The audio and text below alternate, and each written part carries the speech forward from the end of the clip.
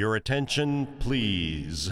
I'm very pleased to tell you that I got a call from the South Dakota Country Music Hall of Fame in Lenox, and they asked if we would do a show at the State Fair. We're going to be at the Dakotaland Stage September the 2nd. Show starts at 6 o'clock, runs till 7:30. This is the interview podcast from the Milbank Podcast Network in Milbank. Today, sunny Milbank, South Dakota. Today we have another a repeat guest in a different form. I'm so excited that Neil Bagaus is back in town and decided he'd come in so we can talk about him today. Now, trains will be involved in the mix, but we get to see what Neil's about, and I'm excited. Thanks for coming back in. It's my pleasure. Thanks for asking me. I'm up here collecting some of the last things I had here from 99. Wait a second. Does that mean you're gone? You're out of here? No.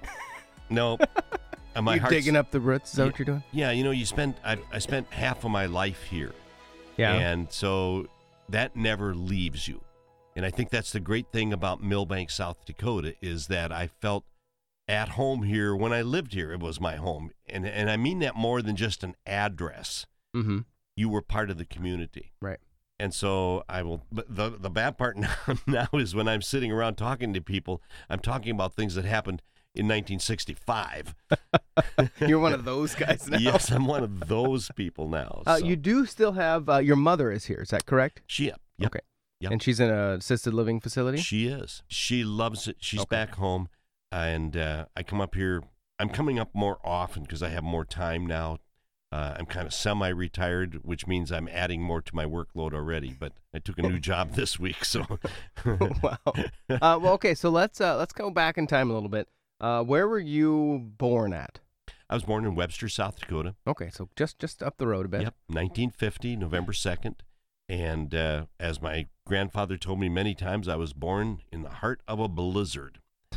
And I was born in the Peabody Clinic/Hospital in Webster. But my family lived in Summit at the time. Okay. And my dad worked for the railroad. Can you believe that? Well, that sounds coincidental. When did you move to Milbank? We moved around, I think about 1954, 55, something like that. My dad worked for the railroad, so they were on a seniority system.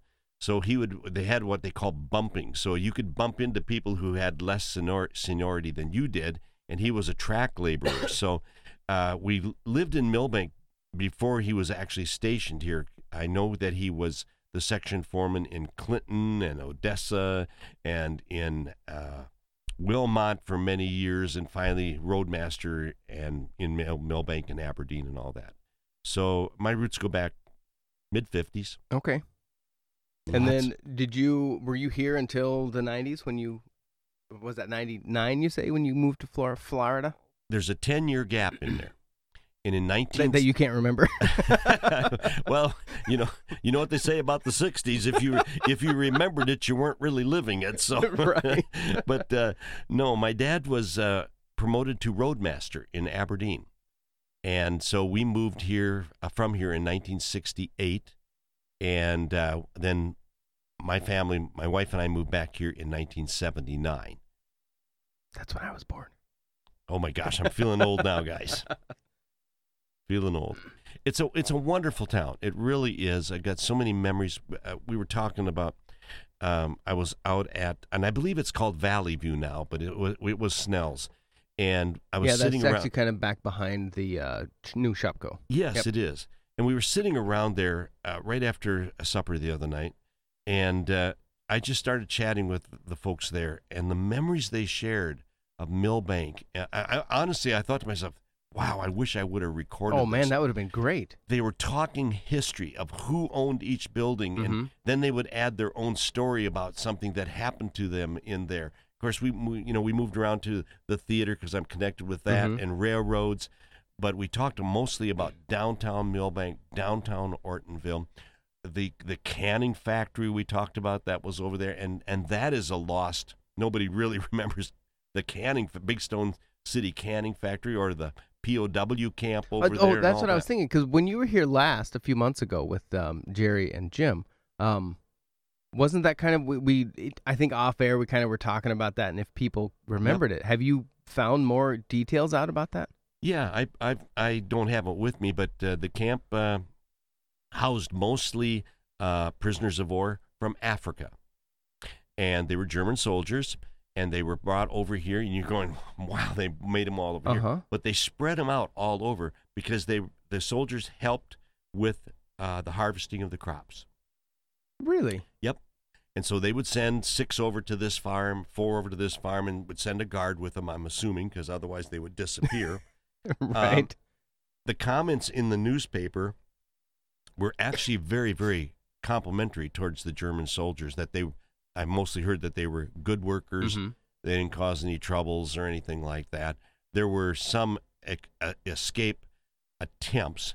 I couldn't find any from the Big Stone camp. Okay. But from other ones, and it escapes me, but this was Camp 11 or something. They gave each camp number, and there was a lot of camps in Minnesota. Really? A lot of them, yeah, more than I was surprised. I'll send you that article. That would be fantastic. And is there an attempt, do you think, to kind of wash that out of our history? Like that piece? And is it looked at kind of poorly? I don't know. I can't answer that. When I came back in '99, I'd always known, for some reason, my family knew that camp was over there. So I drove over to the Big Stone canning factory, which was still functioning. Is that kind of back behind Roush Granite right now? Yes, yeah. Okay. And there was the buildings. They looked like little, the buildings that were in Hogan's Heroes. And there was quite a few of them left. And at the time, I thought to myself, I wonder why there isn't a plaque or something marking this. But I think I was the only person that was interested in it, I guess. Right. And I did drive back there now, and I couldn't find any of the buildings. I think they've all been destroyed and all that. I would have saved one and had, that would have been my, and I won't say I would have, but I would have liked to have saved one, or at least have a plaque on it or something like that. Fascinating part of our time. Yeah. I don't know what to believe in the papers or not, so I'll send it to you. But there was a lot of talk of how the gals would go out there and watch the German boys walking around with their shirts off as they're hay baling and stuff like that. Yeah. Newspapers were different. There was a lot more commentary in newspapers in the actual stories than there is nowadays. Okay. So it was actual, like, well, would that have been the 40s? Yes. So how much? Well, there was no very little visual, and radio. Would there have been much radio talk about that, or was this more like they needed that narration of the day-to-day events? I can't answer that part. What's the matter? You weren't here then? No, I wasn't. But I do know one of the rules was that you were not to take pictures. But there are pictures. Really? I read in the story, it said, please do not take pictures. But then there were pictures of German soldiers out there, I shouldn't say they're soldiers, prisoners of war, out there harvesting and shocking hay or whatever you do. I can't even think of the terms, of throwing hay bales around and what have you. So then, in theory, we just grabbed Germans, like in retaliation for the war? Well, these were actual prisoners of war when the Germans took over a major part of Africa, northern Africa. Right. And so when the British went in and the United States troops went in, these are the guys that surrendered and were captured. Gotcha. And then they were shipped out here. To work in the fields. How about that? Yeah. It is cool when you think about it. It really is, yeah. And what I love about stuff like this is that it sounds like it's a long way. When you're in the classroom and the teacher's talking about North Africa and the war over there, and you realize then that the German troops, the prisoners of war, some of them were over here in Big Stone City. It brings it really close to home. It's right across the South Dakota line. You go, wow, this is cool. Do you think there was any intermingling at all? I mean, obviously that'd be off the record, but do you think, I mean, is there, I guess, how could you find out? I don't know. The story did say that there was a comment in there about how the gals were out there watching the German soldiers who did not have shirts on doing farm work. So I guess you could. I don't think there was any intermingling, but I do know that I've read some other cases where after the war, they would go back to Germany, and some did come back to this area. Because German language, I mean, most of us are German heritage or Norwegian heritage. I'm half or 3/4 one and half of the other, all that type of stuff. It's very fascinating, fascinating period of time. Yeah. When I moved to Aberdeen, I was amazed up there, and somebody listening to this can go, yeah, I understand what you're talking about. But if you went up to the Long Lake and Leola area, the churches up there were German Lutheran, and the services were still in German. And I'm talking the early 1970s. So, it's very, very interesting. Very interesting time. And there might be something in the book. Because I just, I have sitting here on the desk, 100 years in Grant County. Yep. To 1878 to 1978. And this is like stories of families throughout the years. Yep. And so I need to dig into this and see if there's... Either in that book or in a newspaper. I used to spend a lot of time, before I had kids, I'd go to the library. There is actually one of the newspapers are in this book, and I can't remember where, and I apologize, where they talk about the last buffalo hunt in Grant County. And they saw 3 to 5 buffalo walking around somewhere, I'm guessing up in the Stockholm, Strandberg area. And they talked about how the settlers immediately got up and went out and shot the last 5 buffalo in Grant County. Wow. It's just kind of really fascinating. Really is. And I'm not trying to put some sort of a colorization on our ancestors. Everything has to be understood in the time frame that it was. Right. Yeah. And we've lost that in some aspects. There's a picture of the First National Bank branch in Milbank, which is the corner building just 2 doors down from where we are here. And of course, right across the street is the Commerce Bank. Yeah. But where the Chateau Theater was, which currently sits a chiropractor office, there was nothing in this picture. So this would have been in, I don't know when the picture was taken. But our building is standing, and there's a sign. And you can tell we're in 2018 and that we are conditioned to have digital devices because I just want to pinch and zoom the picture on the page to look at it. But I can't read the sign. There's a big sign hanging off the wall, and I don't know what it says. Is it what year was the picture? I don't know. It's not. If I can see it. Yeah, you might know. I'm like you, though. I would like to blow it up. Yeah. So I guess the picture came from somewhere, so I'm sure we could figure out who. Oh wow! Where I find that, but I've not seen that picture before. I was never in the Chateau Theater, but I was talking to Rob and Jolie Hicks the other day about and now they're the current owners of the Mill Theater right now. Yep. And Jolie showed me that there was actually been quite a few theaters in town, and I didn't know that. But one was called the Ideal Theater, and they did. But was it? Well, we don't. Where? She has advertising for it. Really? Yeah, and I don't remember, but it was down close to the railroad tracks in that block there. And but this has been near the around the hotel. You're right, because the hotel was the center of attraction, the St. Hubert Hotel, and so there was the Ideal. They only showed non-talkies. And then there was the Bentley Grand, which is down by where Lewis Drug is now. And that was a theater upstairs, the Bentley Grand Theater, and also the Opera House was in that area. Is that in the Mason building that's still standing? No, it's or is next that block. gone? Next block. Yeah, where Lewis Drug was, that whole block, that was the St. Hubert Hotel, the Bentley Grand Theater. I don't know if anybody's talked to you much about the St. Hubert, but St. Hubert had a ballroom in it. I've heard, and a big grand staircase. Yep. Oh, it was incredible. I mean, as a kid growing up in here, you'd walk in there, and of course, it looked like you were walking the Taj Mahal. My barber happened to be in there, and there was a restaurant down in there. Everything got old, and they just tore it down. You can say, well, so there wasn't a disaster or anything. It just the upkeep. Yeah. No one wanted to do it. Do you think it could have been saved? I don't know. I don't know. Or was Milbank going down at that point, and so there wasn't? Because was that in the 70s that got raised, and then the Levy Drug building at the time got built? Yeah. The mall? I left here in 68. My family moved to Aberdeen. Mm-hmm. So it happened between 1968 and 1979. Oh, so you were gone.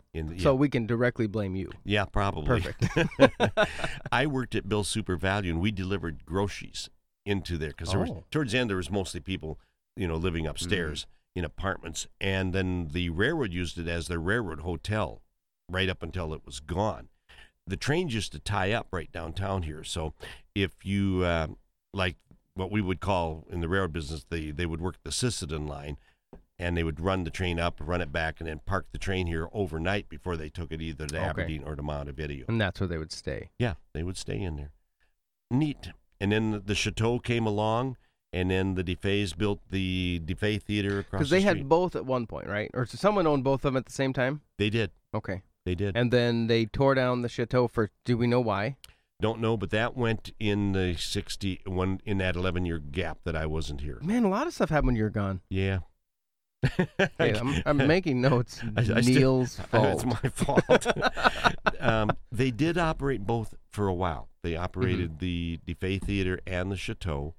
I was never in it, but I can tell you from what people told me, inside was a Spanish motif with fake balconies. And when the lights went down, the stars came out in the sky. So it was a showpiece. As we would say, fancy dancy at the time. Really neat. It's such a shame that these things aren't here anymore. Yep. Now I just happened to be glancing through, and August 5th of this year is the 70th birthday of the original DeFay Theater across the street, which is now the Mill Theaters. Really? Yep. 70 years. Pretty cool. That is cool. No, it's possible. I mean, I've been here 10 years now. This is my 10th year in South Dakota.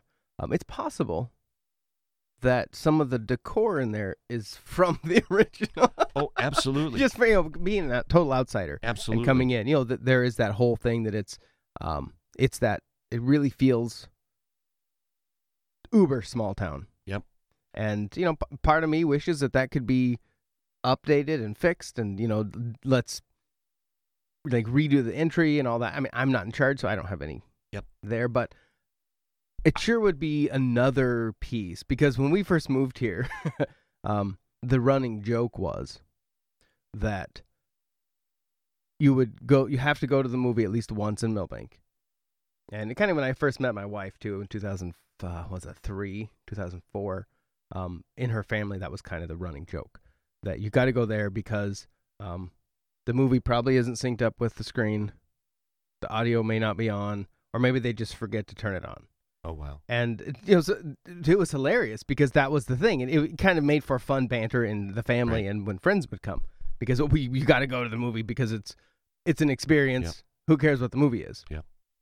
And now they've got all digital stuff in there. Which, I mean, that's a huge upgrade that they made. I will take responsibility for the person that cut the theater up, so to speak, because when we bought it in 79, the balcony was intact and the floor was intact too. So there you're going. There was a balcony. Yes, it was one big theater, and it seated 600 plus. Because that is a double-sized lot on Main Street. Is. So it's 50 wide. It's a 50-foot wide. Oh, wow. And when I took it over, I quickly found out, because times had changed, that you couldn't run one movie all week long. There were so many movies. You could only run 4 the entire week, or the entire month, excuse me. So I put the wall down the middle and twinned it, and then 6 years later, I put that added back theater. The back theater, which I still think probably was my biggest mistake. Making 3 or cutting it at all? No, I in order to survive, I had to have at least 2 movies in there. Mm-hmm. But we owned the drive-in. Where was this? The drive-in is, oh boy, how do you explain it? Well, you know where the Lantern Motel is. Yep. And the Lantern Inn. It was on the corner. There was where the implement dealer burned down. Oh. Where all the trucks are parked and everything. Yeah. That was the drive-in theater. And that was called the Chateau Drive-In Theater. They transferred the name from downtown out to there. Oh. And when I took over, we changed it to the Starview Drive-In Theater. And Jenny and I operated that for 10 years. And when I closed that, then I got the idea, well, I'll add the third screen in Milbank. And it was the best thing I ever did, but I didn't think it was a very good place to watch movies, to be honest with you, because the floor was flat, right, and all that. But it was not uncommon. I mean, it really boosted business tremendously because we had 3 different movies and running at the same time. And it gave people an opportunity to choose from 3 different things. I was always able to keep at least one family-oriented film in here, and if something was doing good, it would stay here forever. I think I played, I think Titanic played here 3 months. That's how popular that was. Can you do that? You can keep it as long as you want. It's up to you. They just take percentage of whatever your ticket sales are. Yep, pretty much so. When I opened Titanic, I knew I wouldn't make any money, but because they took 90%, the company did. And they did that for the first month, 90%. So what I got was the concessions.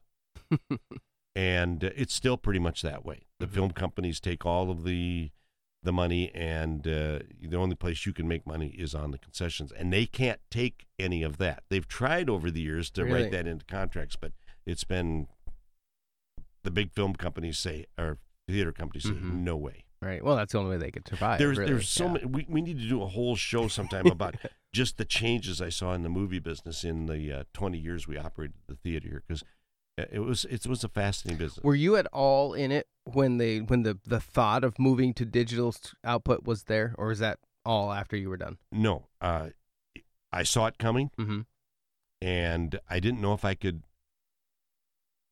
How do I say this? Sustain the cost, right? Because the projector is $50,000, and the projectors I was using, they were from the 1930s, and they still work. Put like a big bulb in them. Yeah. How hot of a bulb? I started out with what better way to say it would be a welder's arc, and so it was fire in there inside the lamp house. What we called it. Really? And then later we changed over to the light bulb. But when I started out, we still had the reels where you would. You'd have a projectionist up there, and you had 2 projectors, and you would change reels as you'd go, and there'd be a little dot up on the screen. You'd see it, and that would be your cue to hit the machine. And then when the second dot came off, you'd pull the shutter, and it just flipped over. And was it pretty seamless? Or was there a black spot that happened? Once in a while. Depended upon who was running it, and if they went downstairs to go to the bathroom at the wrong time, They were very inconsistent because the flame off of the welder's arc would flicker sometimes and all that. So when I went to bulbs, it was much better. Much better. Consistent output the whole time. And you didn't have somebody up there hoping they wouldn't get burned up. And it did happen in places. The old rumor, and I could never confirm it, but I bought the Orpheum Theater over in Nortonville. And they had always told me that somebody had been killed by smoke inhalation up in the projection booth, because the doors are designed that if there was a fire, they were held by strong ropes, and if they burned off, then you were stuck in there. And these doors would slam. Oh yeah. That was to try to isolate the fire. Hoping no one's in there. Yeah, I never had any fires in there at all, but the bulbs were very expensive, and I'm sure now that I bet they're very expensive now too. Well, most of those big projectors have 4 bulbs in them. Yeah. Like I know in the live production world, they make big monster machines like that, and they'll have 4 or even 8 bulbs, and most of those are times $300 per. So you change the bulb. Yep. It's not cheap. The drive-in also was. How did that run? With carbon arc. Oh, you had the 2 sticks, and it was just 2 welder's arcs going at it there. And then that created your light, and then were there lenses there? Big mirror. Oh, big mirror behind it, shined through the lens onto the screen. And of course, you can imagine they had a huge drive-in theater screen here. I'm guessing it was probably 80 feet wide by 40 feet long. And when CinemaScope came out, the phase added onto the screen, so it was huge. But huge screen also meant much brighter light. Yeah. And it was awesome. It was all. I have pictures. We had the screen painted and all. I'll have to send you these. That would be fantastic. I was a picture nut. I took pictures of everything, and now it's kind of fun to be able to go through and go, oh, I did take a picture of that. Or sometimes they go, why did I take a picture of that? So with that, I'm just going back to that fire because that's fascinating. With the arc, if your reel stuck, would it just melt the film? Right now. So the fact that it was moving through kept it from melting. Yep. That was the neatest thing to see on the screen. When it burned up? Because it would get stuck in the middle of the frame, or whatever. And you could have, like just your picture there. Yeah? It would burn from the middle. And it goes just like you see it. It was cool. It was cool. So in that event, what happened? Because, I mean, you essentially leased the reel. Is that right? Yep. From the production company? Yep. What did they do? Nothing. Or was that built into your... You just splice it together and I didn't call them and tell them. Because I think there's 24 frames a second going through the projector. You could lose a lot. And not really notice No. it. Okay. I would notice it because maybe I saw the movie. I'll tell you a quick story, and then I suppose you want to get back to it. I had the Karate Kid, the very first Karate Kid movie here. And the movie got here late. And I had never seen it. We were opening it day and date, we called it, with Minneapolis. Yeah. And so we had these flat projectors where the reels would go on the platter. And I was putting it on, and I went downstairs and forgot that I had left the reel running. And when I'm saying it's running, I mean she is running faster than a 78 record, if you remember the old ones. And we had all the karate class here. So we did the karate thing outside where I was the guinea pig to put a fake cigarette in my mouth, and they would kick it out of my mouth, Great show. I went up, sold it out, went upstairs to start a movie, and it had wrapped around itself. And there was the pyramid of all pyramids, a cone about on top of the machine about 2 feet tall, and it was so tight. The machine had actually stopped, and the film broke. Bound up? Yep. So we went back downstairs. I mean, I just went down there and I go, give the money back. There's no way. So we gave back, we had sold out both shows. So we gave back, I don't know how much money. I spent all night, and the only way I could get it apart is I took a utility knife, and I started from the top of the cone, and I just sliced the film all the way down. You couldn't unwind it? Couldn't. It was so tight you couldn't believe it. And so myself, and I don't even remember who else was there. I'm sure we called many, many people up to help us. I think Jim Worry might have been out there too to help us too. And maybe Jerry. None of us had seen the movie. So we looked on the small frame and we made piles all around the projection booth trying to hook all of this stuff together to a movie we'd never seen. I worked all night long. There's no markings or numbers on these frames? It would be like your picture 24 times before the expression would change. We got it done, and I don't know how. I mean, there must have been 150 splices in that thing, in a 30-minute span. Wow. We got most of it correct. I was surprised. Now, if you had never seen the original movie, it was perfect. Didn't know that one scene was out of place. Yeah. But I was pretty proud of us. I didn't tell the film company. I'm telling you, I just sent it to the next poor guy, and I thought he's going to wonder, wow. But the machines were so rugged. I'll give them credit.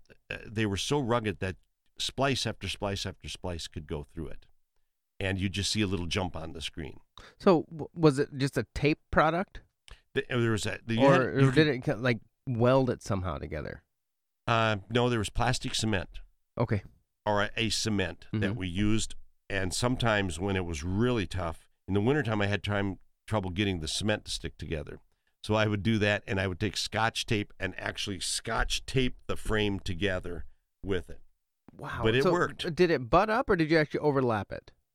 It had to overlap just enough. One notch. In the holes on the edge. Yep, one sprocket. Okay. And you had to get it perfect, otherwise the sprocket would be off. The frame would be off. So sometimes I would do this, and I would miss a frame. That was the most amazing thing, I think, with the Karate Kid movie, is that I didn't miss anything because I was so upset that I'd given back 300 seats right in money, just fun things. It was a neat. That you had that for about 20 years? Yep. When did you get out of the theater biz? August 1st, 1999. Okay. And is that when you guys ran to the warm country? Yep. Or drove, whatever. Yep. Went to Florida. Went down there 3 times to Disney World, excuse me. You mean prior to this? Prior to moving down there. And the last time we were there, it is no secret in Milbank that I hate winter. Bless your heart, all you that love winter, I hate winter. My mom always said to me, "You are the coldest person I've ever seen," and it's true. She told me once. She says, "You take your jacket off on July 3rd, and you put it back on July 5th." And so we'd been down there many times, and the last time I was there, I told my wife, I said, I think I can do this. She said, "What?" I said, "I bet you I can be a Jungle Cruise skipper." And I came back and we sold everything. And we had. Did you already have a job down there? Or with Disney. Really? Mm-hmm. So you were the guy on their boat? I did the Jungle Cruise. See, I grew up on the West Coast, so I grew up going to Disneyland in California. Yeah. Same thing. It is the same thing. A little longer. It's a fantastic job. I loved Do you do it. that now? Nope. No. It's sort of a strange story and sort of isn't. I stayed at the Jungle Cruise for a year, and then I got tired of it. It was so hot down there. I lost a lot of weight. I was probably in the best shape I had. So then I moved over, and I was a fake doctor at Epcot in interventions. I was actually the Radiological Society of North America. I was a radiologist, and I was doing MRIs for Disney before there were MRI machines even out in the public. That's how far ahead we were. It was a great job. One time it was all spiel. I mean, you memorized it, all this stuff, and you dressed like radiologists. Well, was this like a stage show? Yeah. Yeah. Except you'd come in and you'd see the machine. We'd actually take you in and all that. I'm an entertainer, so I ate this stuff up. And one day I had a guy come into me and he said, "May I ask you a question, sir?" And I go, "Sure." And he goes, "Where did you go to school to learn all of this?" Like the doctor stuff? Yeah. And I turned to him and I said, "Well, you do know I'm fake, right?" I said, "This is just a spiel." And he goes, "No, really?" I said, "Yeah, well, you make it seem so real." Success. I said, "Yeah." I said, "Well, it's real to me because I'm playing a part."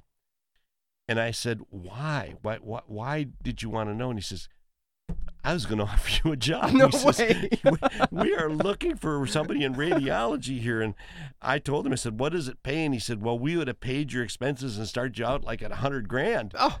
And I'm going, "I'll be seeing you in a minute. Let me go back to school." It's a true story. Wow. It was, and the last thing I did is I did marketing for Disney at Hollywood Studios, and then I fell in love with trains again and left. What did that entail? The marketing? I wrote a little of everything. I worked the cash registers, learned how to do that, and then I started writing guidebooks for them on how to market different rides and things like that. Oh. And I wrote the safety manuals for them. For the Jungle Cruise, I wrote the Jungle Cruise safety manual. I took part in. When you sign on with Disney, you sign away your rights to any ideas. Anything you have involving their park is theirs. Oh. The interesting part of the story is that I was asked to write the book for the safety in the queue at the Jungle Cruise. And did all that. You won't see my name in it anywhere. So skip ahead years later, my daughter is working for Disney. She knew I worked for Disney. We never talked about what I do. And I asked her, I said, "What do you do for Disney?" And she said, "Well, Dad, I'm a writer." And I assumed she was writing scripts. Mm-hmm. And I said, "Well, what kind of things are you writing?" She said, "I'm writing manuals, like safety manuals and stuff." And I looked at her and I said, "You do know that that's what I did. I wrote the safety manual for the Jungle Cruise." And she didn't. She said, "You did?" And then she went back and she said, after I read it, she said, "It did sound like you were talking to me." That's hilarious. It's just strange. I loved it working at Disney. It was one of my favorite spots. No pressure, no stress. It's a fabulous place. They just opened up Toy Story Land. Next year opens up Star Wars Land. You will actually be inside the Millennium Falcon really? And ride. It's going to be incredible. I haven't been to Toy Story Land, but my daughter went last week and said it's the movie reincarnated. That's crazy. You feel like you're part of the toys. The other thing we haven't really discussed much is your musical career. When did this begin? It started here in Milbank. Okay. It started in Milbank. Always had an interest in guitars, both my brother and I. And in 1963, a group appeared on the Ed Sullivan Show. And just like everybody else, we fell in love with their music. They were called the Beatles. Were you a screamer? No. I like the music. The girls like the hair.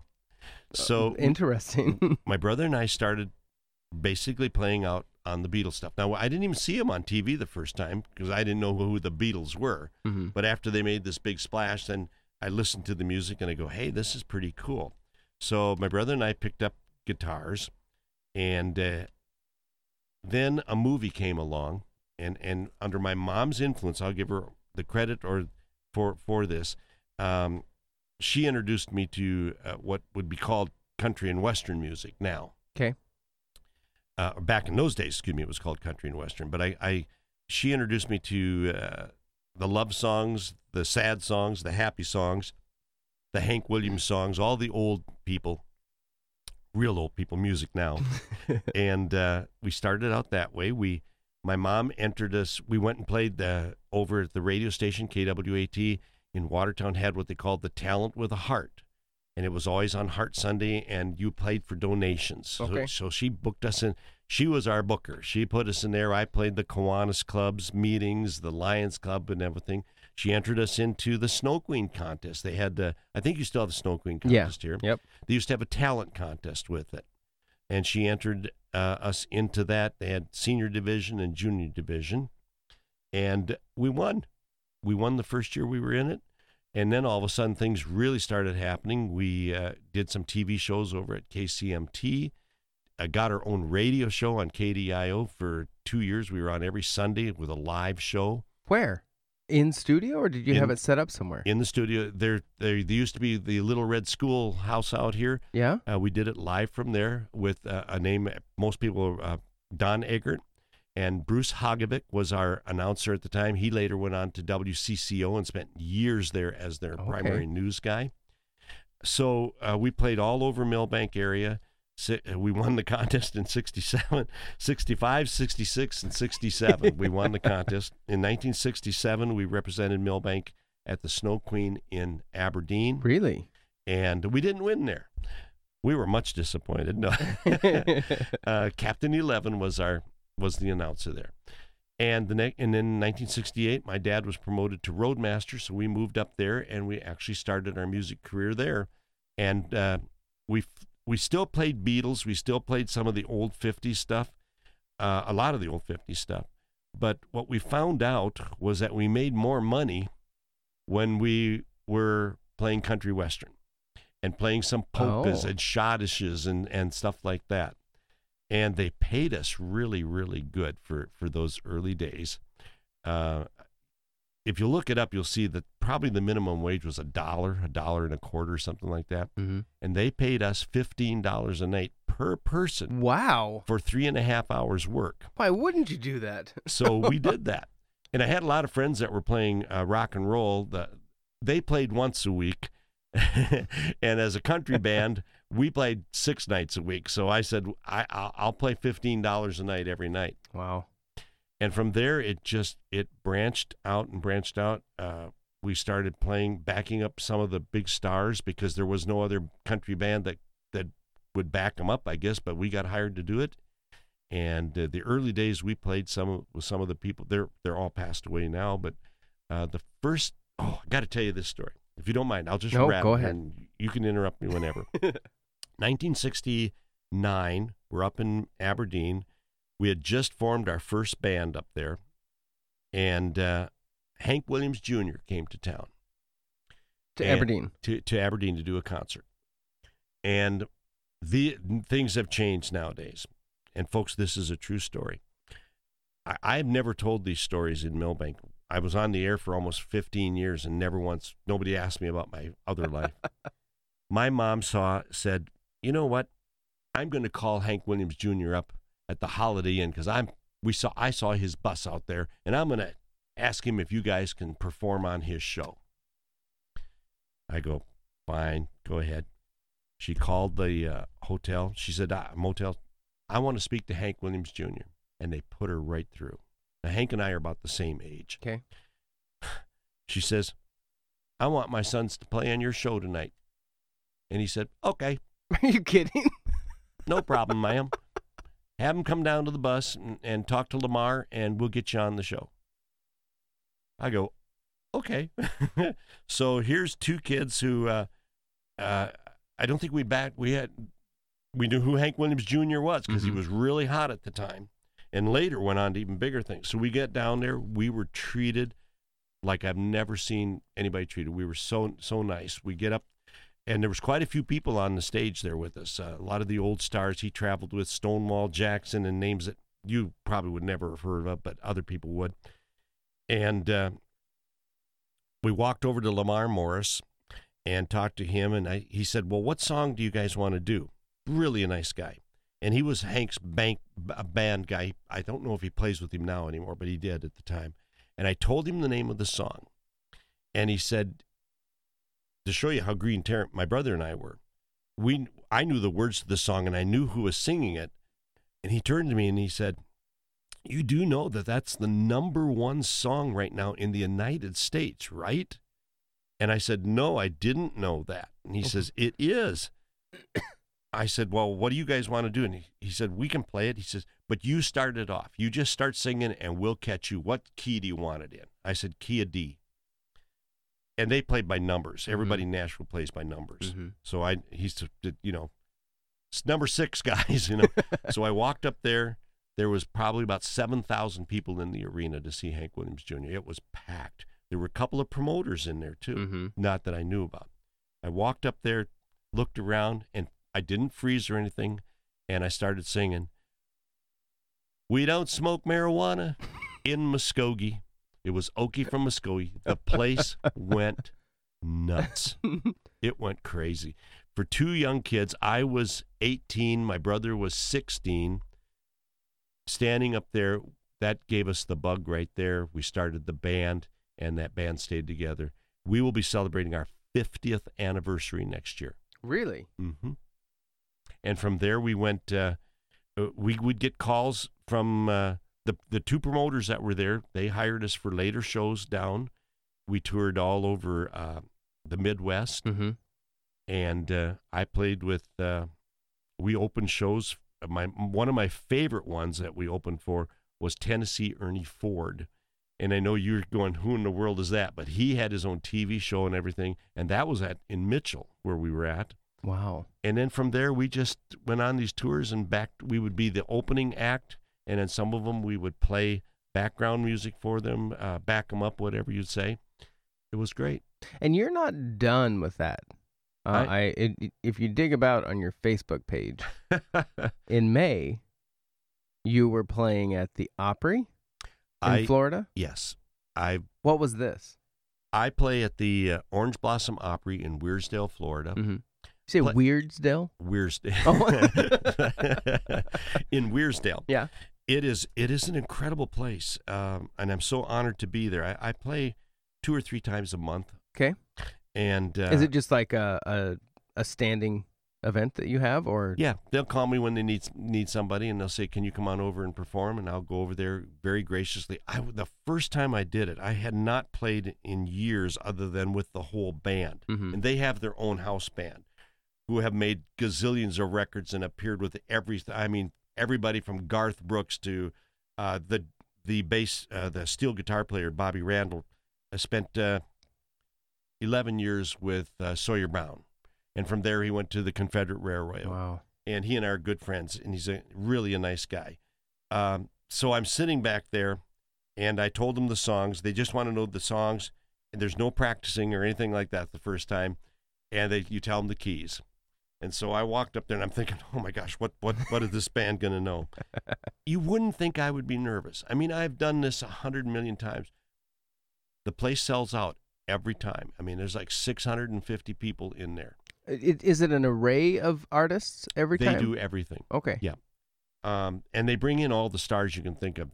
In October, they're doing Journey, tributes to Fleetwood Mac, all of that. They even have comedians, comedy shows. Okay. All of the country stars are there. All of the rock and roll, old-time rock, Gary Lewis and the Playboys, they all play the Orange Blossom Opry in Weirsdale. That's why I'm so grateful to be there.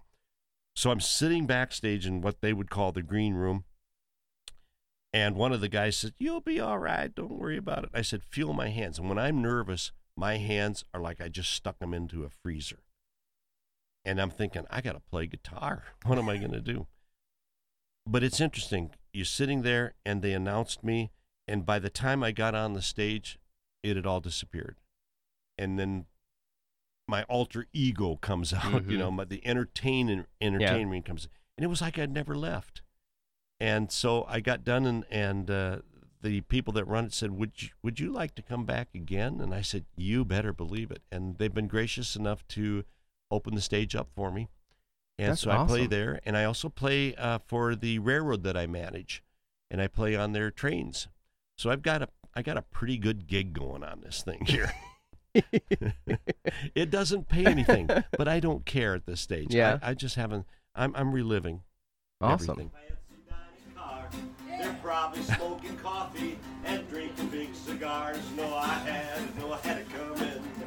No, I can't be free. So when I talked to Neil yesterday, I said, "Hey, come play your guitar." But of course he said, "Oh, I didn't bring one with me." I did. So Now that's on the train. yeah, Right? this is video on from May 26th on the. And what is this train? This is. I was playing on the barbecue train, and it runs out of Tavares, Florida. So it's catered? Do they get Yes. food before, or once you It's take off, catered. you bring it on? Yep, it's catered. Cool. But we are in the process of converting the dining cars back to having full kitchen, and then everything will be cooked on it. And this is kind of what I've done.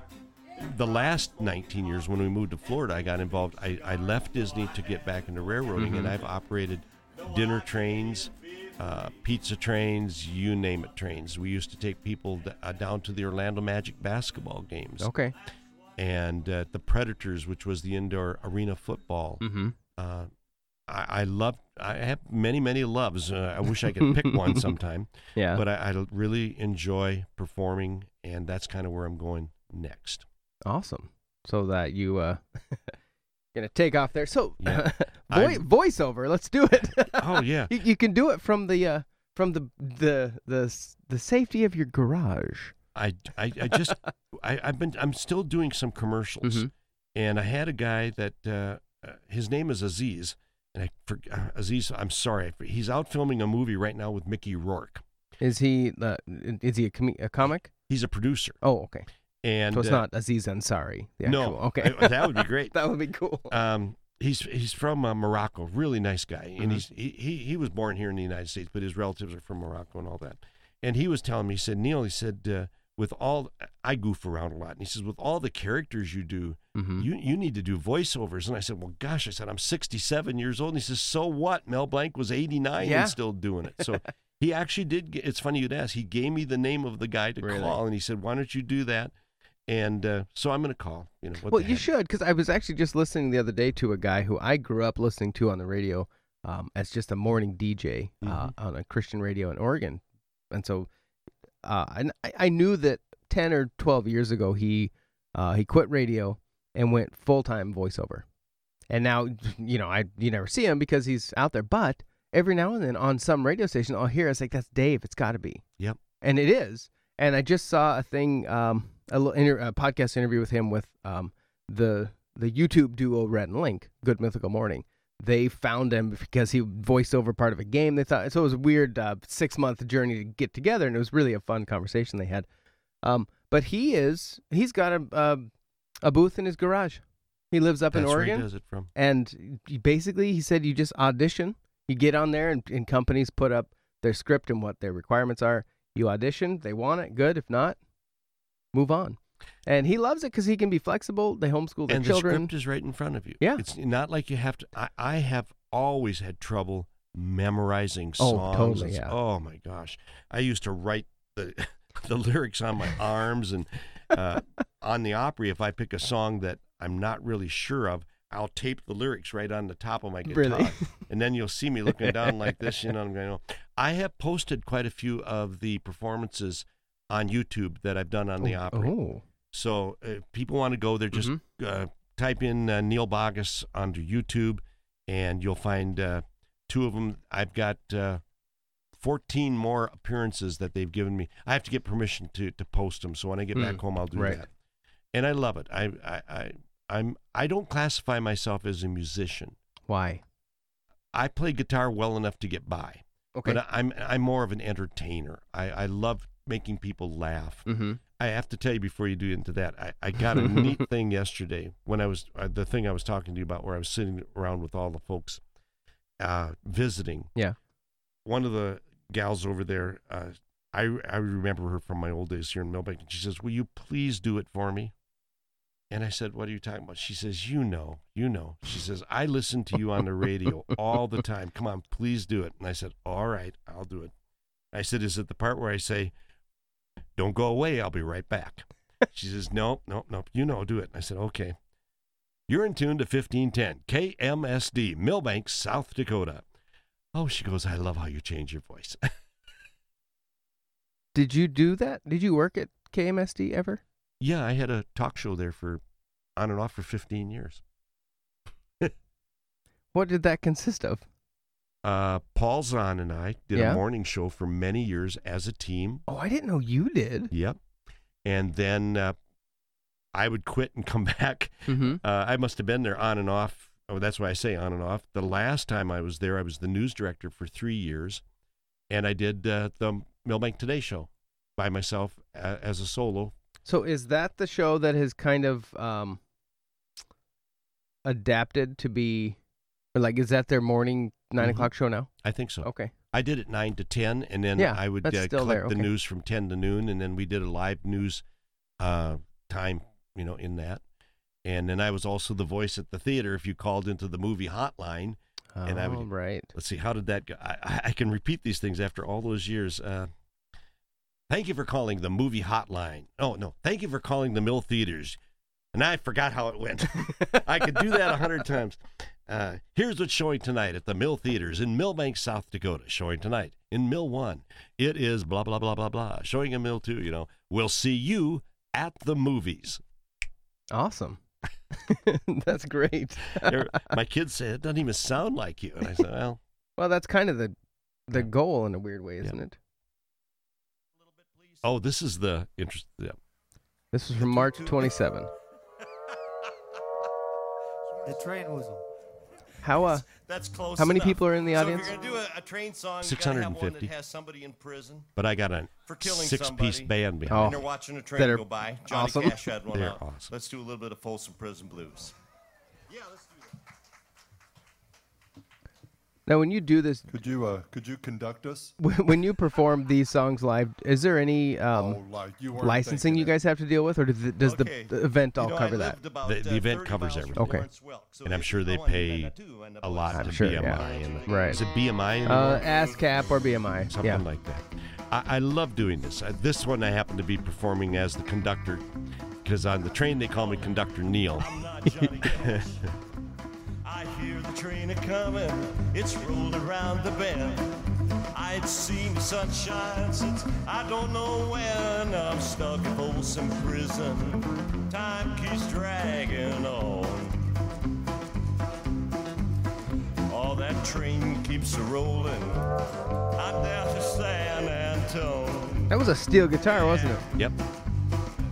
When I was just a youngin', my mama told me, son, always be a good boy, don't ever play with guns. But I shot a man in Wearsdale just to watch him die. Oh, that train keeps a-rollin', I hang my head and I cry. Pick it out there, Luther.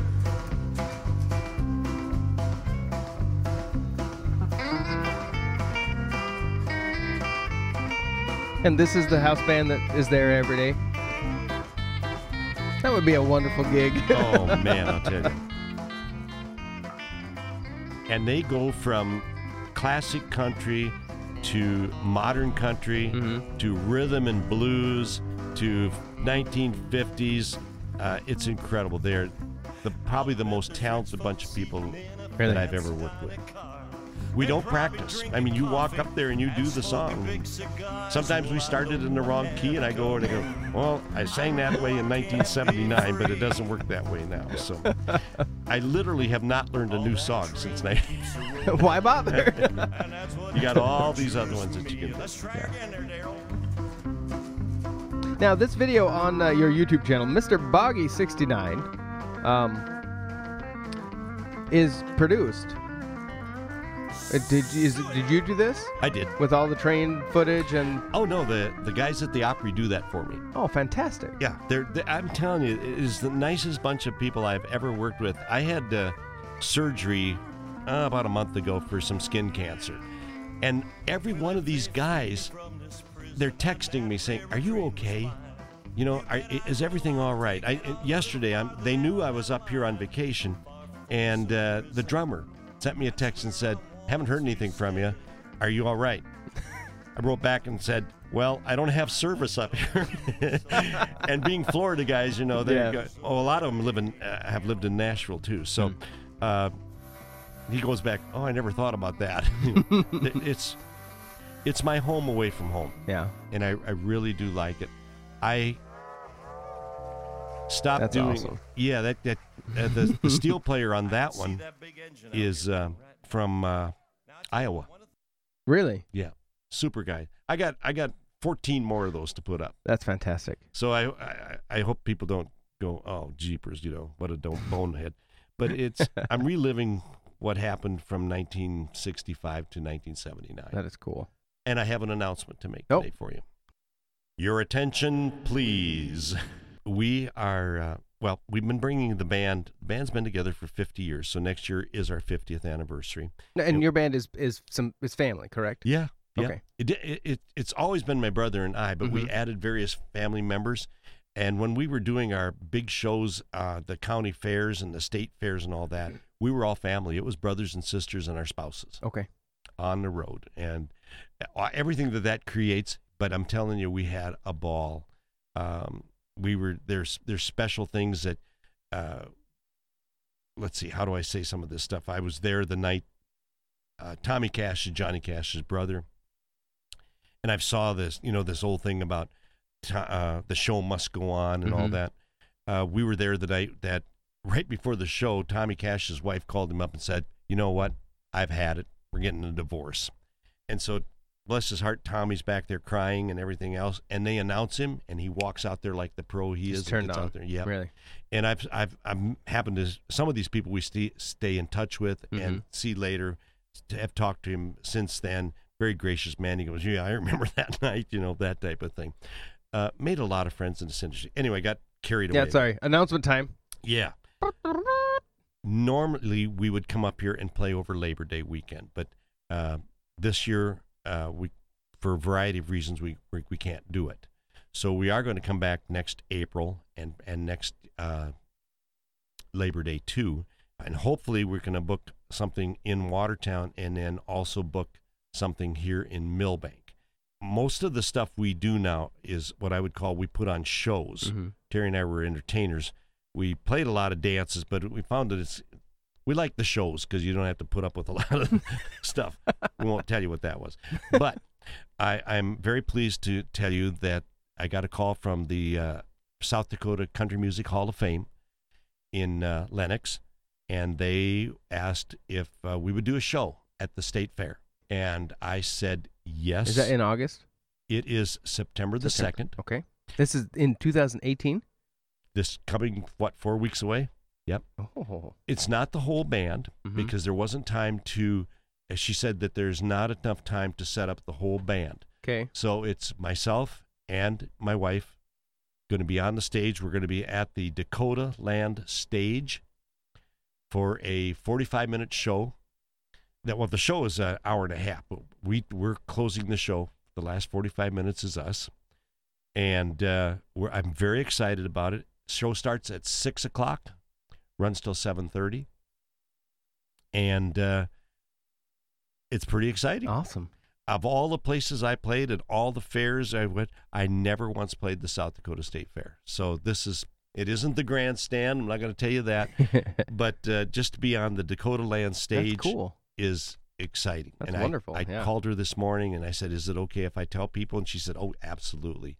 The opening act is from, I shouldn't say opening act, but she's opening before us, is a gal, and her name is Kim Plender, and she's from West River, and she is awesome. Really? So we're gonna give you, if you're going to be down at the fair that weekend, please come on and say hi to us and all that.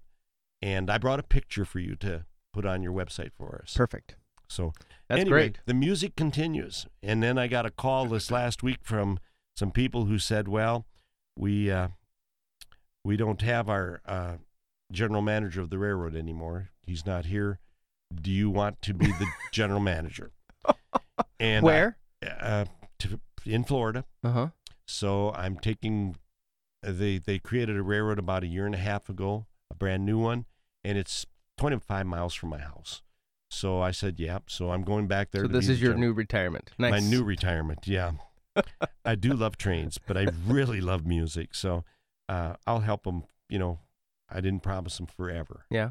But, and then, as you know, I'm involved in other things here in the Milbank Right. area, too. So That's fantastic. I got to find a way, though, that it's not 1,700. By the way, it's from my house to Milbank is 1,752 miles. Now, are you a just keep going kind of traveler, or do you not like to be in the car that long? I stop every 2 hours. Okay. Get out, stretch my legs. I had my grandson with me, and he drove up. He can't drive, but I said, "Do you want to ride with me?" And he did, and he was great. He talked all the way up and all the way back, and was fantastic. I found that the things that I'm interested in, Mm-hmm. he doesn't care about. We were going through Memphis, Yeah. and I said, "Would you like me to drive you by where Elvis Presley lived?" And no. Who's Elvis? Exactly. Oh, help me. The one thing that he was really wanted to see was the arch in St. Louis. Really? And we went through St. Louis at 10 o'clock at night, and we didn't get to see the arch. Bummer. But I took him, as you and I were talking before, I took him through some of the places where they took me through Mississippi and Alabama, and he found that interesting. Folks, if you have not went back to see what really the old 1950s, 1940s South was, just go down to southern It's still there. It's still there. Wow.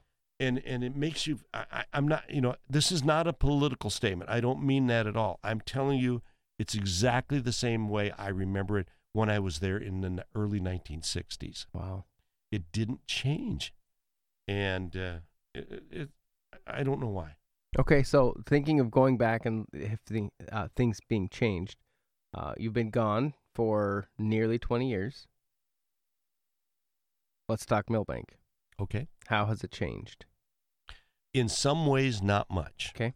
In some ways, it's when I get out, it's this. I told the guy yesterday, I said, the only thing I really noticed is that all the people that I knew here got a lot older. In some ways, not very much. My visits here are very superficial because I'm in here for 3 or 4 days and then I'm out. There's things that I have noticed that I think are really good, positive steps. I went to school in the old high school, which is now a business. I think there's businesses in it and all that. That is a very difficult question to ask. There isn't as many trees in Milbank, but you had some hailstorms that wiped out a lot of the trees. I'm very pleased with what I see on Main Street. Now, it doesn't have, when I moved back here in 79, we still had Sears, Montgomery Wards, J.C. It was the Penney's. Commerce District. Yep. And then from 79 until 99, I saw it all drop out. Penny's left, Wards left, all those. But they left everywhere. It wasn't a Milbank thing that had left. But I come here, and there is not many empty buildings on Main Street. And I have no fear that the empty buildings will be filled with something at some point. I think you got a great thing with all the small little gift shops and thrift stores and things like that. I love the ice cream places, Lewis Drug, all that. I think you're on to something. I think the new hotel is going to add a lot. A lot, absolutely. And you're going to have 4 hotels in town. And I've had some folks say to me, well, Milbank can't support 4. Yes, they can. Yes, you can. When I came here, we had 1 theater screen plus the drive-in. And I know there was people who said to me, you're nuts.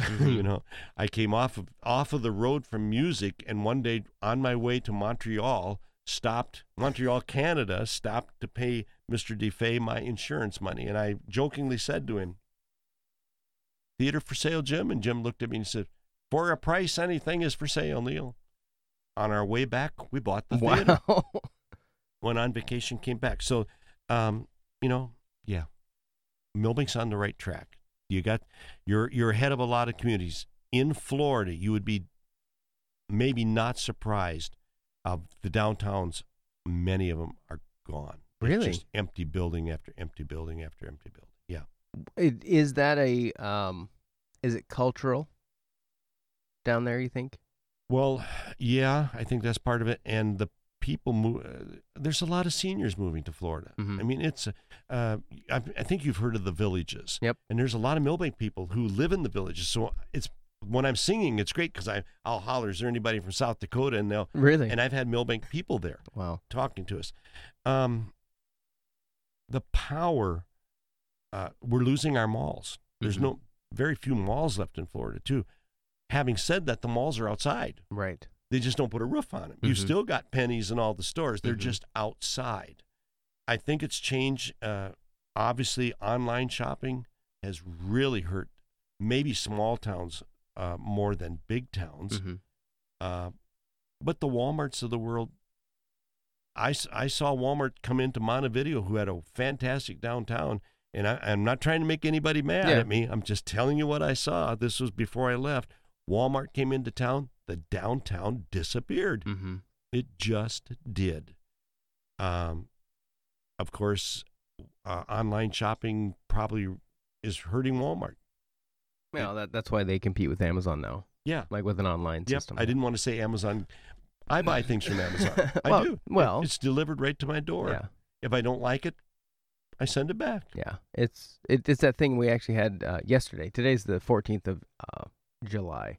Yesterday, Friday the 13th, I had one of the chamber directors in here, and we talked. It's mainly about her, but we ended up talking about some of the realities of small town, the challenges. Yeah, and this idea that we potentially demonize people for going out of town to buy things or for using online options, when the reality is a lot of people can't afford not to, especially in a smaller community. When the same exact product might be 3-4 times more expensive locally, it's really difficult to be upset when a family doesn't buy it local. Yeah. And so, what are those things that make it worth spending that much more locally? And I absolutely get it. We talked yesterday. I understand the idea of buying volume. I mean, these big stores, they buy thousands of one item, where a local guy maybe can buy 5. That's or right. 2. And so you don't even have the remote possibility of buying power. Yep. So what do? You have to create something. You have to create, whether it's customer service, whether it's a value add product, something where they do it for you or they make it a more enjoyable experience. I just don't think that as a Milbank community we can be mad. And it's easy to from the business perspective to be upset when people go out. Well, they're not buying from me. Well, why not? Let's look at that issue. If they're not buying from you because it's 5 times cheaper to go somewhere else, well, that's a reality you can't be mad about. The one thing that the local merchant has over Amazon and any online thing, and if you're not doing this one thing, you're missing out. Service. Yeah. And that is missing when I walk into a Kmart, a Walmart, a Target store, because I don't get that one-on-one service. And I'm one person that will walk out and go, "My man, he took care of me right away." Yeah. I really appreciate that. Before we go, in answer to your rest of your question, let me tell you what I see that are really fantastic things about Milbank. Number one, Lake Farley, a hidden treasure. Went out there, the water's gorgeous. Last night we drove out there, my mom and I, and people are swimming in there. There were Kayaks people out there, yeah. Yeah, people eating under the picnic shelters. Tommy's Popcorn was open. Yep, Tommy's Popcorn was open. You will not see people eating under picnic shelters in Florida very much. It's too blue and hot. But once in a while you do, but it was here. I drove by the Milbank Insurance Building. What a neat structure. My family sodded that entire property. Yeah, we were in the sodding business. The mill, what an attraction. I don't know. I can't tell you when it's open. Yeah, and who knows? But it should be more open than when it is. Yeah. That's just my opinion. You can get mad at me. Doesn't matter. The new hotel's an asset. All the hotels are an asset. The downtown is an asset. The school system is an asset. There are so many things here that when somebody starts talking to you, and you probably get it more than I ever do, is they start complaining about things. Mm-hmm. That's natural for people to do. Yeah. There's a lot of great things going on. I mean, I've talked to you already, and about some of the things I've thought about doing here in Milbank, and somebody will say, "Well, why would you do something from when you live 1,700 miles away?" I do it because I want to. Well, there it is. Yeah, I want to. I'm not ever going to quit working. I'm not going to sit in my chair. Big Stone Lake. I've been staying at my brother's cabin out there all week long. What a treasure that is. Your history here. Yeah. The POW camp. Right. I'm working on another web page on just the Milbank Train Festival. Really? Because I took pictures. I got boxes of pictures. I got videos that I didn't even know I had that I hope people will find of interest. Unfortunately, now I took another railroad job, but so that'll have to wait. But anyway, I want to thank you. Absolutely. I would like to tell people again, September 2nd, come out. Jenny and I are playing on the Dakotaland Stage at the State Fair. It's in Huron, South Dakota. Yep. And if you're out for a trip sometime, go visit the South Dakota Country Music Hall of Fame in Lenox, South Dakota. They're really coming together down there. It's a neat experience. And I am reliving my childhood by getting on that stage and entertaining you. So that's great. Come and see us on Facebook, you can find Neil Bagaus. On the YouTube, follow his antics and such. Mr. Boggy69. Yep. On YouTube. Or just type in Neil Bagaus. It'll show up. Bagaus. Yep. You know what? I'm having fun. Awesome. I've had a couple of cancer scares. I'm not going to lie to you. But you know what? Life goes on. And you're here. I'm here. I'm breathing. Excellent. And I'm on your fun. own, even. So far.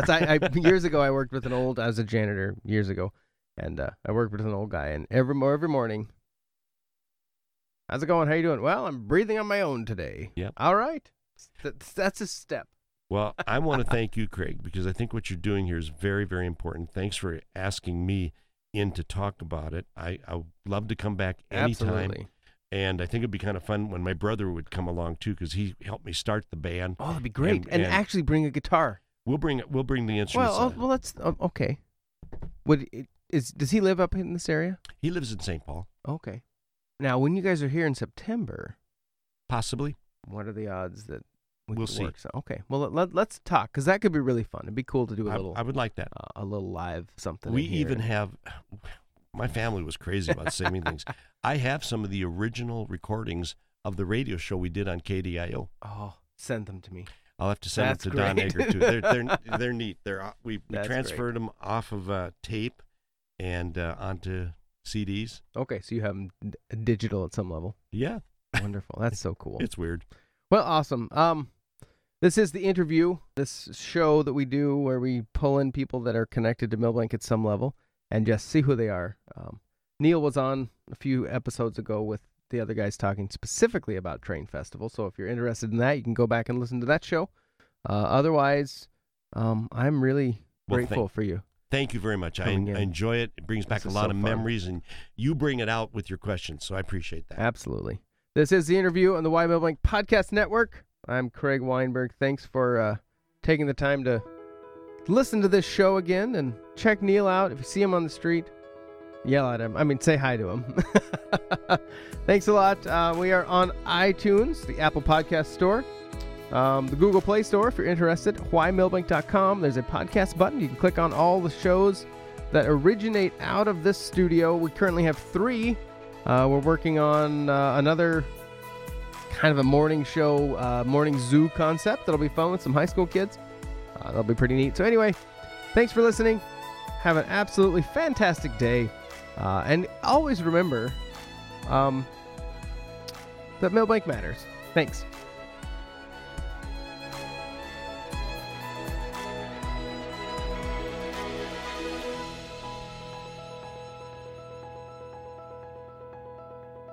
Have you ever thought of voiceover? If I had to do it over again, yes, definitely.